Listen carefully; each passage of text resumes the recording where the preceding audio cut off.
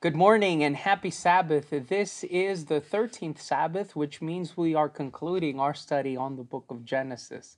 I am thrilled to see what God is going to do as we leave Joseph in the pit and we move to Joseph's reunion and reconciliation with his family.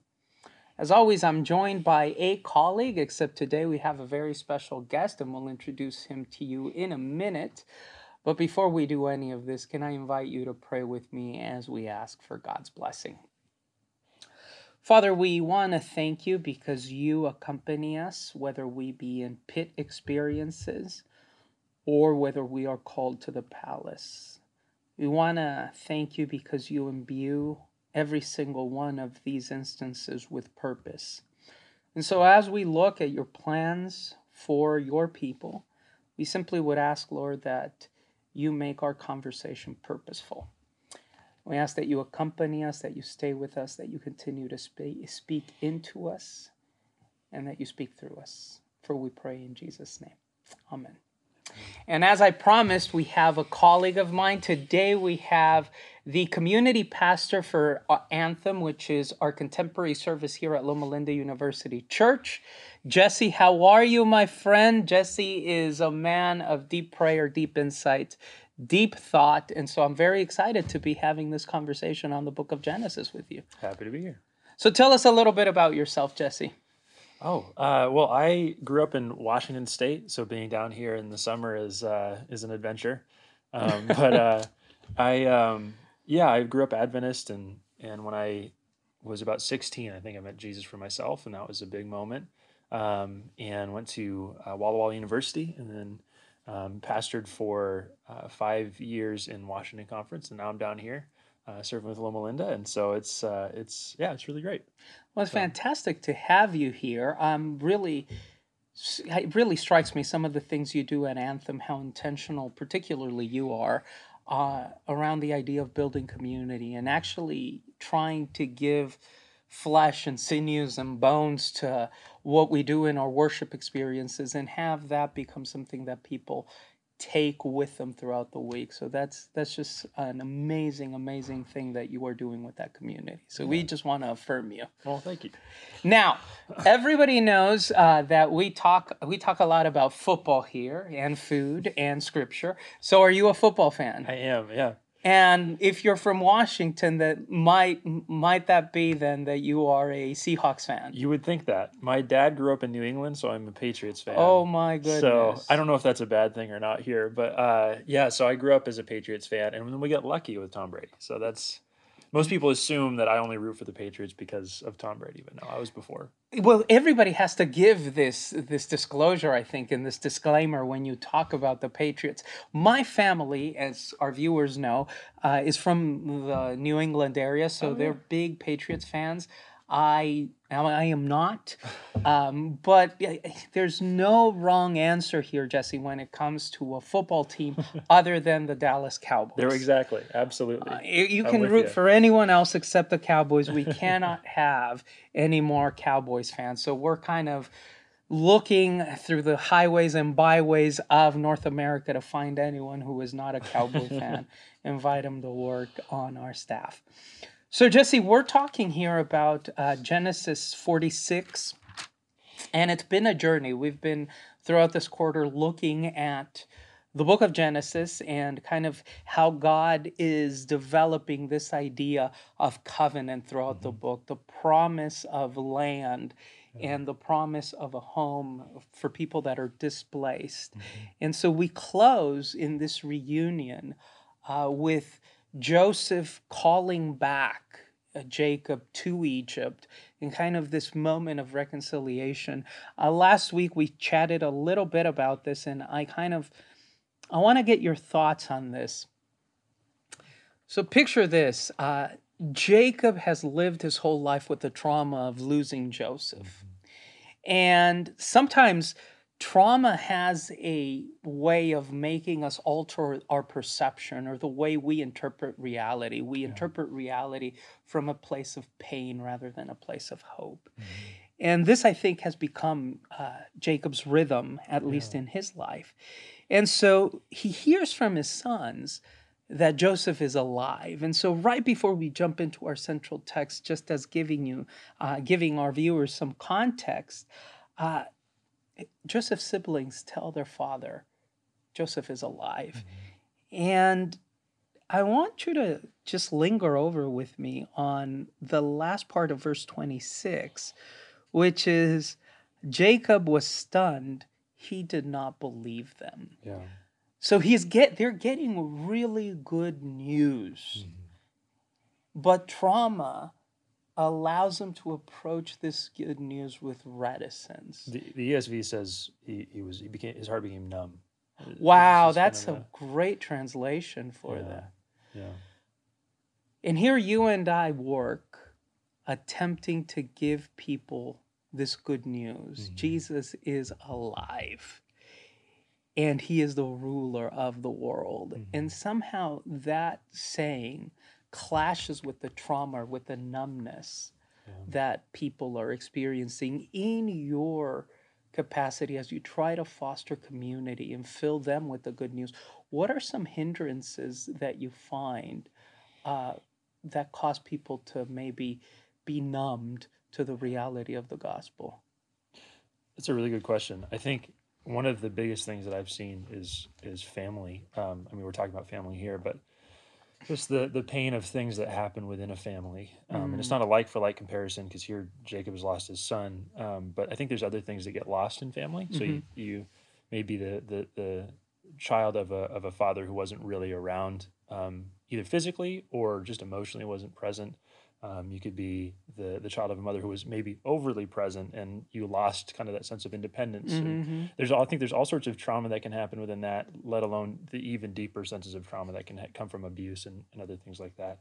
But I think family trauma, or at least even if we wouldn't necessarily call it trauma, like capital T trauma, there's little things in our lives that stick with us, and maybe a mom who never ever affirmed you, and so then that becomes the lens through which you see God. And so there's a numbness around that, where it's like you always feel like for instance, if your mom or dad never affirmed you, you feel like you always have to be good enough, do more in order for God to accept you into his presence, or to accept what you've done. And then in turn, what you do is never good enough. So then when someone can talk about the love of God, your heart is almost numb to that, because the way you interpret love is through that idea of, I have to earn it, I have to gain it, I have to do more.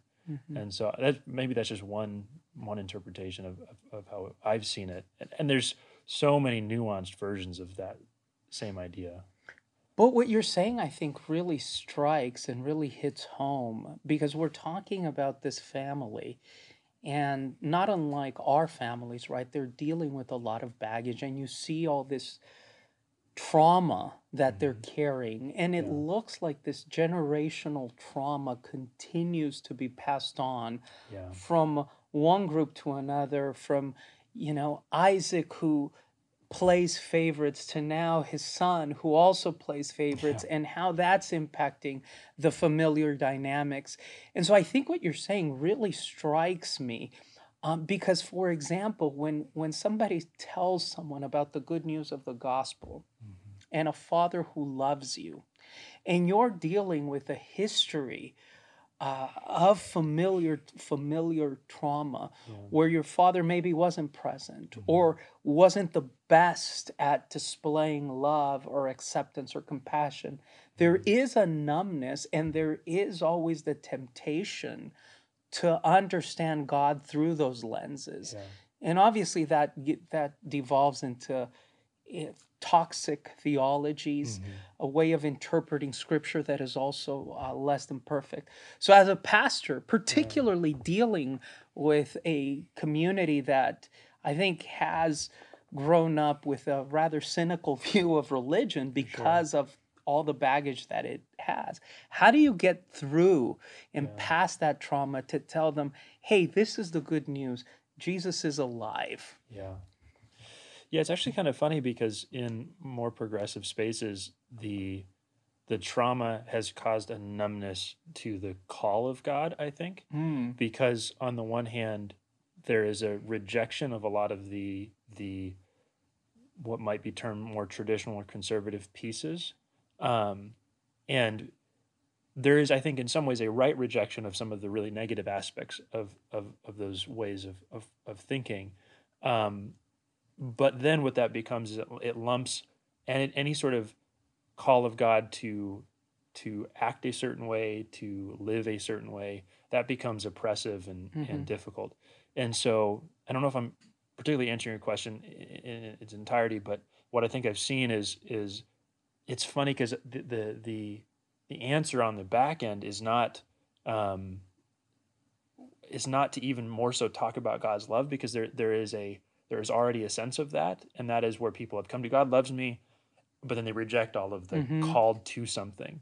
And so weirdly enough, I think the answer is actually a call back into the things that might have caused you trauma, um, but with the idea that God loves you. Okay, God Mm. loves you, and He is calling you to follow Him in maybe some specific ways for your life that can be meaningful and can actually reverse the experience of trauma, or maybe not so much reverse it. Maybe that's not the right way of thinking about it, but can cut when you face it.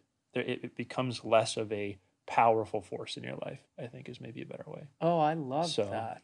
I yeah. love that. I love that because it hints at this call that Christ has invited us to, and that is to become incarnational Mhm. in the way we, not only in the way we act, but in the way we live.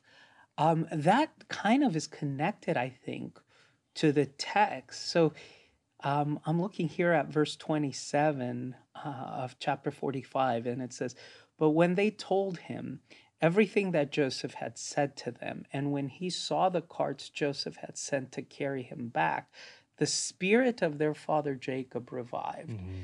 And so it's not so much that we're going to flood you with information, Mhm. but rather we're going to show you. We're Yeah. actually going to become incarnational. And Mhm. through that attempt at us actually deciding to live into, as you're saying, Yeah. into a particular way of being, Mhm. your spirit then is revived. So it's Yeah. not as much that I have to have a set of doctrines or a set of faith presuppositions, but rather it's kind of this invitation to allow myself Mhm.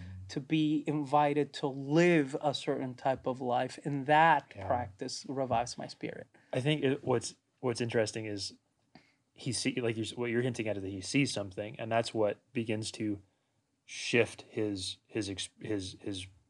hope, Mm-hmm. really, because I think that's what trauma does to us. Trauma tells us something about us, and it keeps telling us that long after the event or events have occurred. So you keep getting told a message. I'm not good enough, or I should have done something different, or whatever it is, whatever message, you keep hearing that over and over again. And what's interesting about the call to live, to call to step out and to start doing and to start facing some of these traumas or these different things in life, is that once you, all the information in the world will not reverse that message. You Mm. actually have to face the message and step out and say, am I good enough? And everyone can tell you you're good enough, but then you actually have to face that in your life through some sort of action. Mm-hmm. And that's when it begins to shift. And it may not, for him, and we kind of see in the beginning of verse 46, it takes God showing up at another time for him to really believe it. But he starts to believe because he sees something. And then he starts walking in that direction towards Egypt, and that's when God shows up. And so there's almost even a faith of like, I believe if I face the trauma, if I face what I've experienced in life, then maybe that trauma will be reversed Yeah. or healed or whatever it might be. Yeah, and Jesse, it takes, I think, and you're so right on that. It takes living with a certain degree of reckless faith. Yeah. So there's Ron Heifetz, whom we've referred to a few times here. He's a professor of leadership at Harvard University, says that the primary problem we often get to is we have a challenge. And he's talking to organizations, but I think we can apply this to our own life. He says there's two types of challenges that we face. We face these technical challenges, and then we face adaptive challenges. And technical challenges can be resolved through information.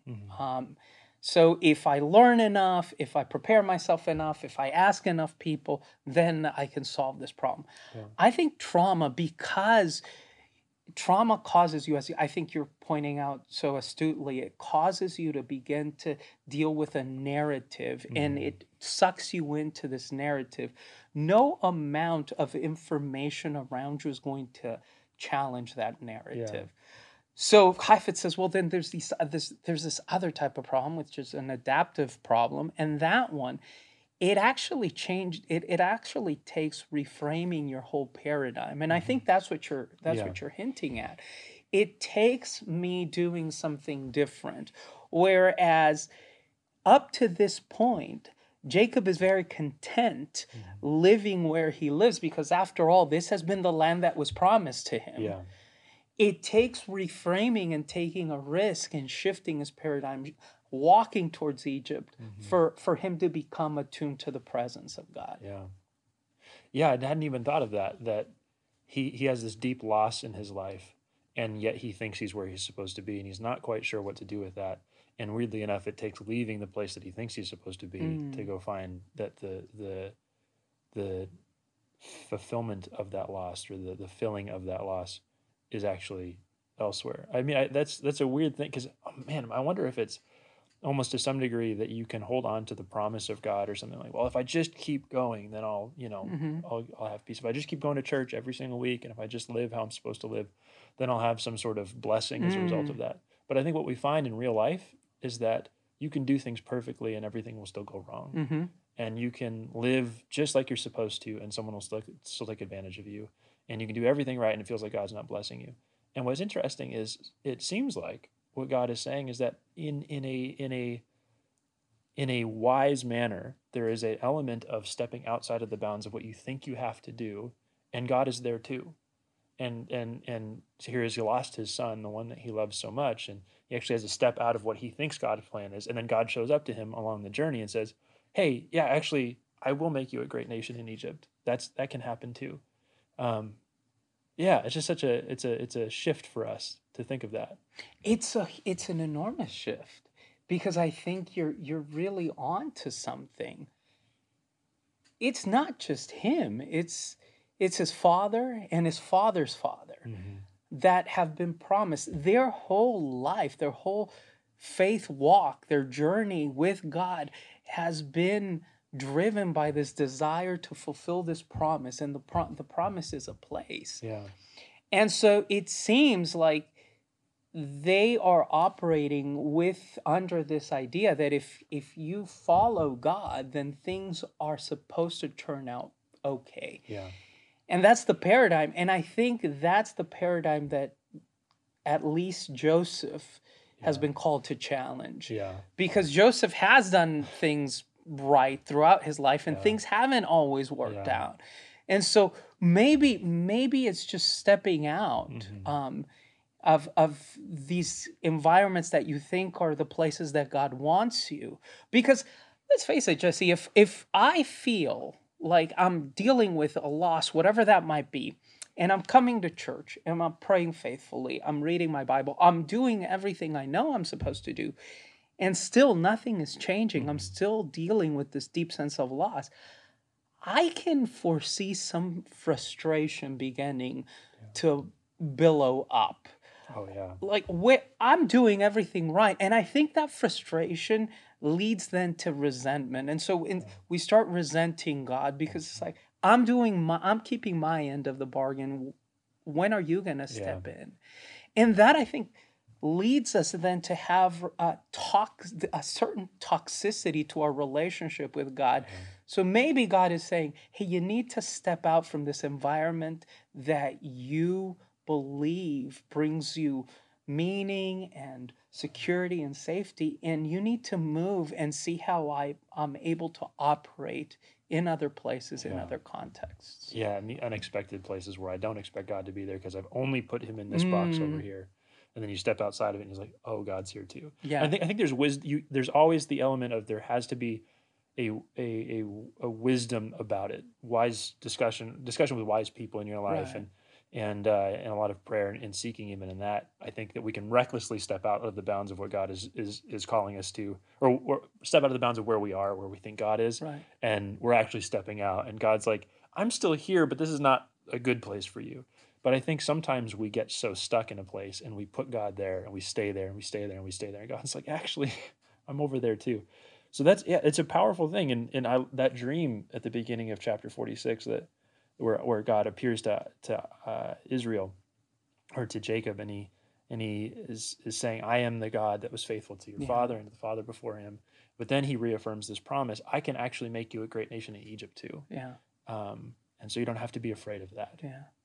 Yeah, Um, I found so moving as I was reading 46, because traditionally Egypt in the economy of the Old Testament is seen as a place where dreams go to die. mm, So Egypt is synonymous with Exodus, with forced yeah, labor, with a yoke that and a burden that you have to carry, and so with bondage even. And so the whole story is we need to get out of Egypt. mhm, Because we're in bondage and we need to be bonded now to God. yeah, But here, God is saying, I'm bigger yeah, than the narratives that you've created. And yeah, so, if the moment that you say that I am the God of your father, you're actually saying that I am able to work and have my will done mhm, in Egypt mhm, as well as in Israel. yeah,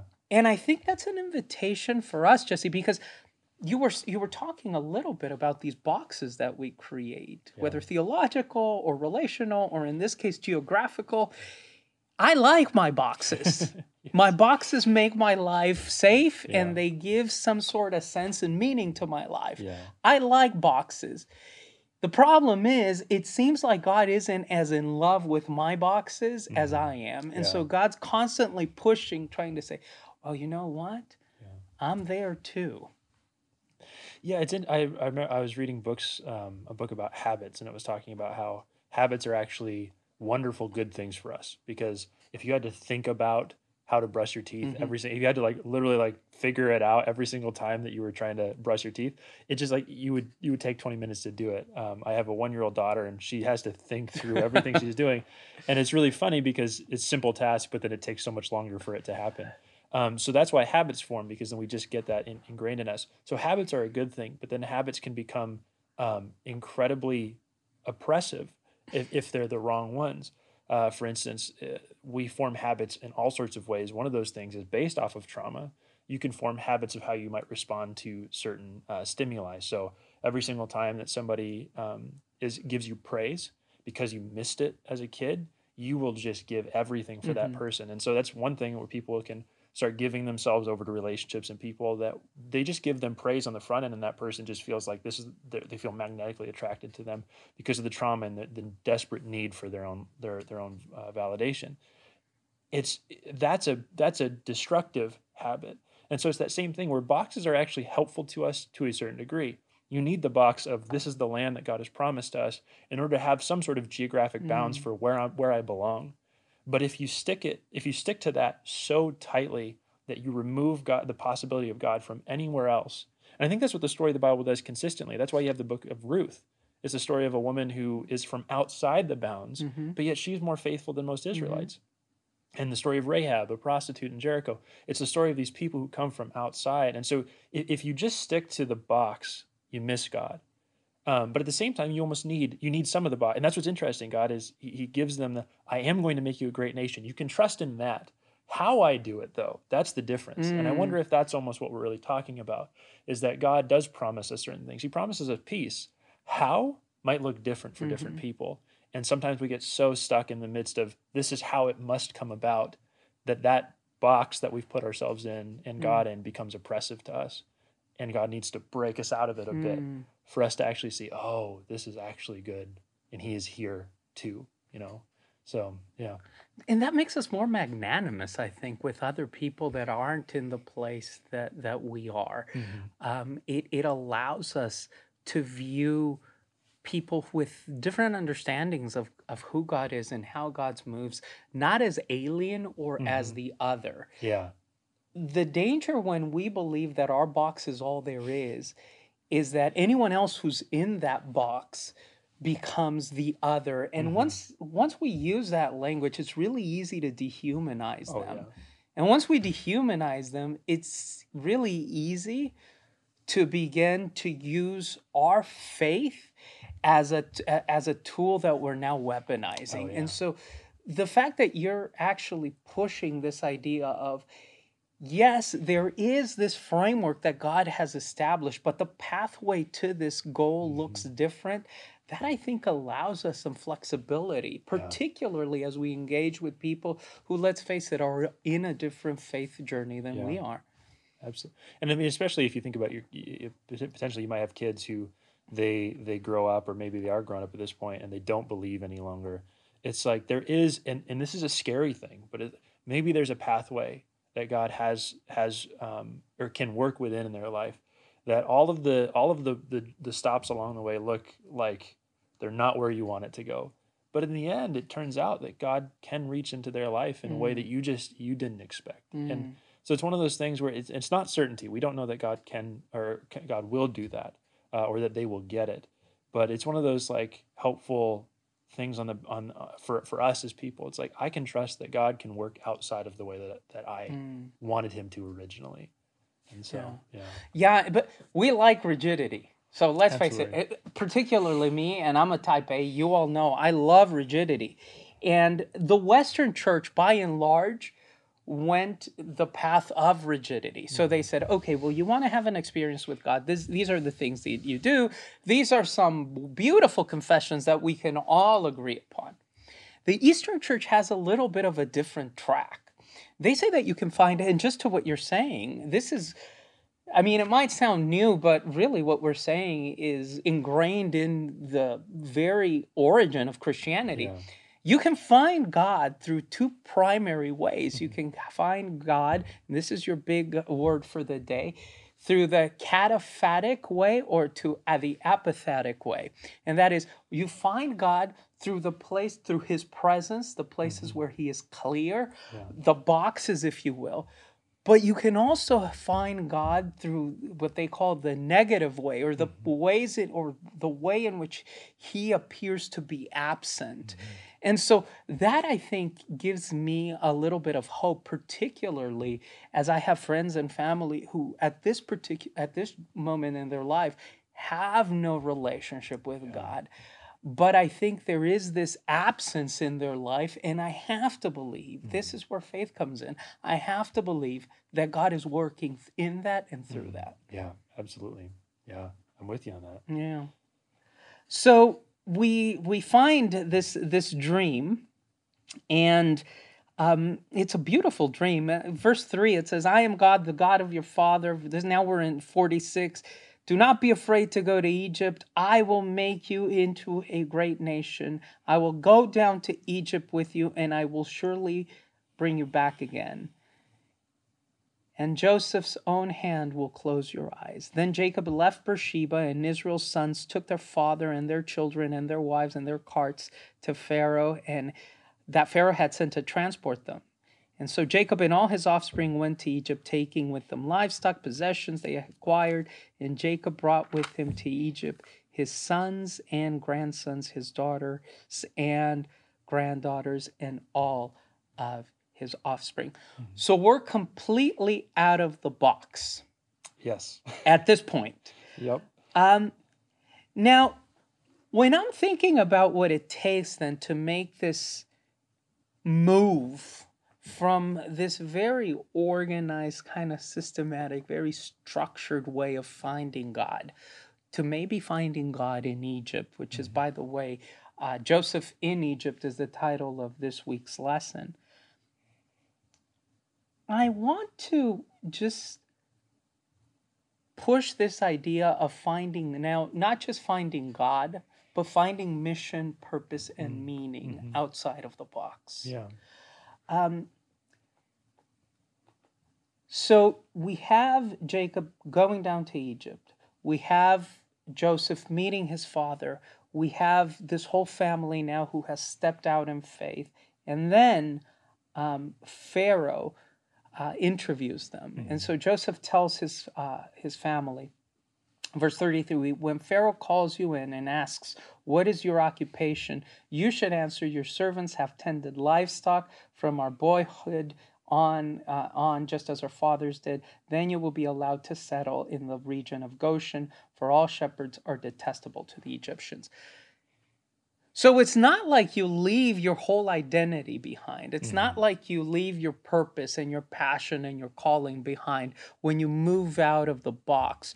You're just leveraging those things in different ways. And I think that's important because God's not calling us to change everything about ourselves. God's simply calling us to utilize these gifts and these talents, these passions, this purpose that we feel He has placed upon our lives in a different environment. I don't think I know the cultural context for why they say that every shepherd is an abomination of the Egyptians. But what I do find interesting is that Joseph seems to encourage them into that space. And then it says later on in 47 that Pharaoh says, "Hey, if any of your family is able to, I'll make them like the head of my stables." It's one of those funny things that it seems like that when you're doing these things that maybe aren't always the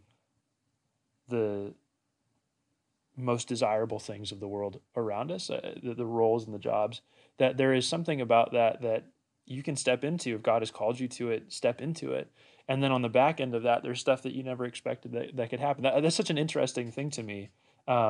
But that's an aside to the greater point that you're trying to make, that they are still themselves, even in the midst of a new space, a new land, whether you've moved to a new place, whether you're in a new role, new job, whatever it is, you're still yourself with everything that God has built into you up until this point.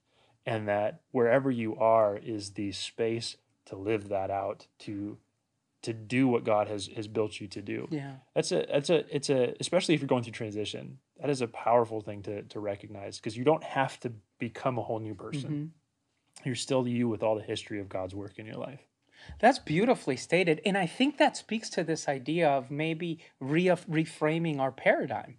So the way that paradigms happen, T.S. Kuhn, who's this brilliant American writer, writes, for my money, the most seminal book in the 20th century, which is The Structure of Scientific Revolutions. And Kuhn makes this argument that I think is nuanced and is apropos to our point today. He says, when you have a paradigm shift, what you actually have is new information that makes the previous paradigm or box, to use the language we're using here, untenable. But that doesn't mean you forget all this other information. You build your concepts and you build good science based on everything that has happened before. You just now live it out in a different way, and it looks different and it feels different, but it is still deeply connected, and you're still in dialogue with your heritage. And I think that's what makes us so leery about the prospect of moving out of our comfort zone, whatever that might be, because we feel that what that means is that I have to betray or abandon who I am. And in my case, if you're asking me, well, maybe I need to engage with different faith communities and conversations about who God is, let's say, as a for instance. Well, that's nerve-wracking. In Adventism, you know this, Jesse, the word ecumenical is a bad word in Adventism, because it's like, well, I'm going to abandon my whole Adventism behind and my identity, and then there's going to be nothing that makes me special. And so there's always this reticence in moving beyond the box because we feel we're betraying ourselves, our history, our identity, et cetera, et cetera. I think as you were speaking, the thought just came to my head that what's good about a box is that you know what you're bringing with you. like there's because I guess one of the things that I have learned both as a parent, I used to be a summer camp counselor, was that giving kids structure was actually Hmm. love. There was a kid who was just acting up a ton one year when I was counseling, and I was sub counseling for that cabin, so I was only in for one day while their counselor had a day off, and you had to be a bit tougher on them because you don't want them to love you more than their counselor who has to Right. be with them for the rest of the week, you know. So I was just a little bit more strict on the rules and everything, and there was this one kid who just good kid, just all over the place, and he struggled to listen and all of those things. I was a bit stricter with him. By the end of the week, he wanted me to be with their cabin on kind of the special Friday night, and around you go around a torch around the edge of the lake, and it's sort of a spiritual moment. And he as like an 11-year-old started to open up to me about his family story and everything. And I remember telling my camp director later, I was like, this is so weird because he likes me, but I've been harder on him than anybody else. And my camp director said, yeah, that's because he's interpreting boundaries as love. He probably doesn't have a lot of Hmm. boundaries at home. And so what's interesting is that boundaries give us a sense of right or wrong. They give us a sense of what we are and what we aren't. So that's where the box is good.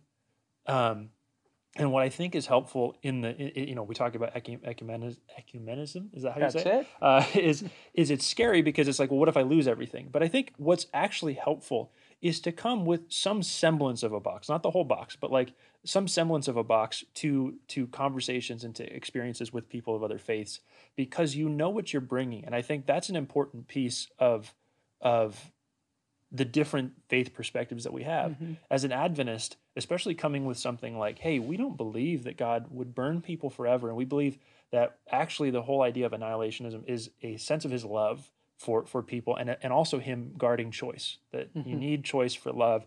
And this is why he would do this. And so actually when you come to conversations with some semblance of the box, you know what you bring to the table. You have something to bring. If you come with nothing, then you just end up kind of assimilating into whatever is out Mm. there, whether it's good or bad. But Mm. if you only come with the box, if you only come with this is the only way it can be, then you never learn and grow. Right. So I think there's a sort of a middle space there. Of Yeah. there's a goodness to structure Yeah. to some degree. No, You know. absolutely. There's kind of this tightrope that we need to walk, Yeah. because I think you're absolutely right. One of the great things I think of the postmodern revolution back in the middle of the 20th century, Jesse, was it forced us to kind of grapple with the why question. Hmm. It's always been this way wasn't good enough Hmm. anymore. And so it did force us to have some conversations with maybe some voices that hadn't always been part of the conversation. Yeah.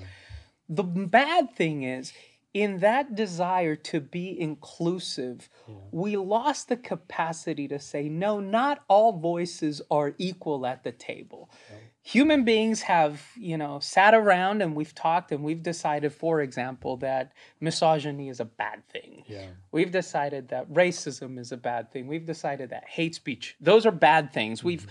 we've objectively said, no, not all ideas deserve the same amount of time in the marketplace Yeah. of thought. But um, what we find now that's happening as people kind of begin to maybe ask questions about this whole postmodern milieu that a lot Hmm. of us grew up in is, well, is there anything firm and solid that I can use as a starting point, kind of Yeah. a semblance of a Hmm. box, as you're saying. And I think there is. I think to know what that is, though, requires some internal work. Yeah, for sure. It's going to require you look and kind of utilize some divine discernment and have conversations and listen to who God is Hmm. and what God is calling you to live. Because if I go and I say my box is annihilationism Hmm. because I'm right and you're wrong, that usually descends into a debate that nobody Yeah. wants to have. I think Yeah. Adventism says we believe in a God that above everything prioritizes choice Hmm. because God loves him freedom. Yeah. Absolutely. And so because that is kind of the basis on which we operate, that God loves and freedom, Hmm. annihilationism is a better option Yeah. than all the other options. So Hmm. that's my principle. I've done the internal work, Hmm. that that this is the best thing that we have to offer, Yeah. when we're trying to say this is who God is.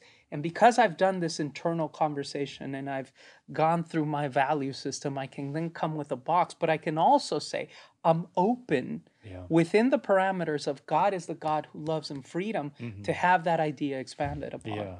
Yeah. And I think you need that, and you desperately need that, because if not, I think one of the deep pieces of brokenness within, I will say Adventism, but it's present in nearly every other faith strain, in Christianity and beyond, um, is that we think that certainty is is the answer. That Mm, if we had every single thing certain, then everything would be in its rightful place. We wouldn't have to worry about it. We know we're right, and so we can just go from there, right? But what's interesting is that the God that we're meeting here in the text is not a God of certainty in all things. He is a God of certainty on a select few things. I'm going to bless you so that you will be a blessing. I'm going to make you a great nation, yes. and I'm going to Yes. keep my promises. Like, and this is what's going to happen. Um, sorry, and then I'm going to give you a land. That's the other one. Those are what he's certain about. How that comes about is a Mm, much wider discussion, and it almost is different for each right. character or each stage of the journey of the Israelites. And so that's a weird space to be in, and it's far more complex and it's far more difficult, because if you're living in that space of of, of certainty, to become less certain sounds terrifying. But then what's also funny is there's the other extreme of just, oh, who knows, right? But that's not that God. That's not the God we're meeting here either. Right. Again, he's certain about a few things. So who knows what's right? That's not. I don't think it's a good space. And I know everything, or at least my denomination knows everything, is not a good space.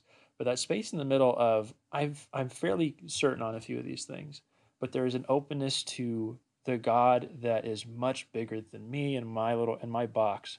Um, that God I'm meeting here, and I'm open to that. Yeah, I think that's, man. I just feel like that's a piece that sort of heals that box we've gotten ourselves into of just everything has to be certain. And it also allows us, I think, to deal with our trauma in healthier ways. We're back Hmm. to kind of connecting everything. And I what I love about what you're saying is it's borne out in the text. Hmm. So all of them are called because all of them are Israel now. Hmm. They're all called to the certainty of a promise of a land, Yeah. and I'm going to make you a great nation. How that happens is different. And so we were chuckling off camera a bit about chapter 49 and Jacob blessing his sons, and how all of these blessings are different and Yeah. they look different. Hmm. And some of them are, let's face it, weird. But they're all part and parcel about how the of ways in which this certainty becomes fulfilled. So Yeah. you are all going to be Israel. Hmm. You are all part of that great nation. That you can hang your hat on. The path to that Hmm. is going to look different, and let's Yeah. face it, sometimes is going to be weird. Yeah. Yeah. Yeah. It's when you get to that I don't know if we're skipping ahead here, but when we get to 49, there's also you see the results of trauma. As it goes through the story, you see several of the brothers who they are born of Leah, Hmm. and that is a very traumatic Hmm. experience. Her experience in that marriage is a very traumatic experience because she's never really loved, right? And you can see that everything that she does to have children and every other aspect of her life is is the result of that. I don't feel loved, and if I just have more kids, maybe I'll be loved more. And if I just do more, if I do more, I'll be loved. And then it's so interesting because her all of her sons, or most of her sons, are not. They don't have the best blessing No. in this. And I don't think that's to say. I think we kind of get in this space of future prediction in Scripture as being airtight. I think Hmm. sometimes there is future prediction that is meant to be a warning or a hope for a shift Hmm. and a change. For instance, when Samuel says that God has taken away uh, your kingdom, and he says that to Saul. Right. I don't know how much of that is a future prediction, and this is cemented in certainty, and how much of it is a this is going to happen. And you see Saul get super paranoid after. Right. So did he self fulfill that prophecy? Kind of maybe he did. I wonder if it's similar here, that there is a call to us, for those of us who have experienced trauma, and maybe the children of trauma, that hey, there's a warning laid out here, that if there isn't a shift, if there isn't a move in a different direction in your life, that there is a future in Mm. front of you that isn't what you want it to Mm-hmm. be. And yet God will be Mm-hmm. faithful, but there will be a lot of aspects of your life that Mm-hmm. don't look like maybe they could, if you were to face it. And so again, it comes to that um, idea that trauma is deeply damaging to us, and to come at it from this aspect of, well, this is just the way I am. I know this about myself. No, we almost have to come at it from, I know that there can be a shift and a change in my life. Mm. And that's scary. It's to drop the certainty of this is just the way I am. And okay, Lord, like I'm going to walk forward with you and see what Oh, happens. I don't yeah. know. No, I think you're onto something, and I think that beautifully kind of bookends this conversation that we've been having today on faith and trauma, and how we step out to where God is calling us. What I love about what you're saying is, when God talks about the future, he's not cementing what's going to happen to you. Um, I don't think that's the role of prophecy. And we might have to have you back one of these days to talk about prophecy, because I think that this is something that we as a denomination can benefit a lot from. Yeah. It's not that God is saying this is what's going to happen. There's Yeah. no changing that, Yeah. because after all, we just said that we You have choice. prioritize choice. So I think what God is saying is, hey, watch out for these things. Mhm. If there is no shift, this is where that path Yeah. leads. And I Absolutely. think when you're talking about trauma, that is particularly poignant, Yeah. because we find that hurt people hurt. Yeah. There is a much higher index of abuse Yeah. when you're a victim of abuse. Yeah. And so it's almost as if God is saying, hey, be cognizant of this brokenness and this weakness in your Mhm. life, because chances are that that's going to be replicated throughout Yeah. your life, and it's going to affect your Yeah. relationship with other people. And so I think that's such a healthy way, not only of looking at prophecy, but of looking at ourselves, and how Mhm. God is kind of trying to gently stir us to confront these parts of us that are broken. Yeah. Yeah, I think that we can get even down on ourselves and start talking about, well, this is just the course of my life and I guess I'll never change. But there's always that hope. And you Mm, see that with Jacob. Like, I thought my son was gone, but maybe he's mm, not. And there's always a hope for a change with God. And I think that that's something that is a hope and also a challenge to us. mhm, Okay, if there can be change, maybe I can face it. Maybe mm. I can step forward and see what happens. And so, yeah. Yeah, no, Jesse, and it's something that we need to be discerning of. So as you were talking a little bit about habits, I was thinking about monastic communities, because I tend to do that a lot lately. And I find some of their principles, particularly if you're in a Jesuit monastic community, there are some things that I think are helpful. Just Mhm. kind of bringing my box, but allowing my box to Mhm. broaden. So the mantra within a Jesuit monastic community is "Ora et labora," pray and work. Mm. And the day is set in these rhythms where you go out and you work. Mhm. But there's always kind of this bell that tolls Yeah. in order to break you away from the routine. Mhm. And so I think that's a really healthy way of approaching life. Yeah. We come and we build these habits that are based on our experience with God, on our allowing God to speak into our life, maybe even allowing God to transform us. But we're always open to the possibility of that bell ringing, Yeah. calling us towards something different. Absolutely. Yeah. I think that the journey of a follower of Jesus, it has to be one of just openness.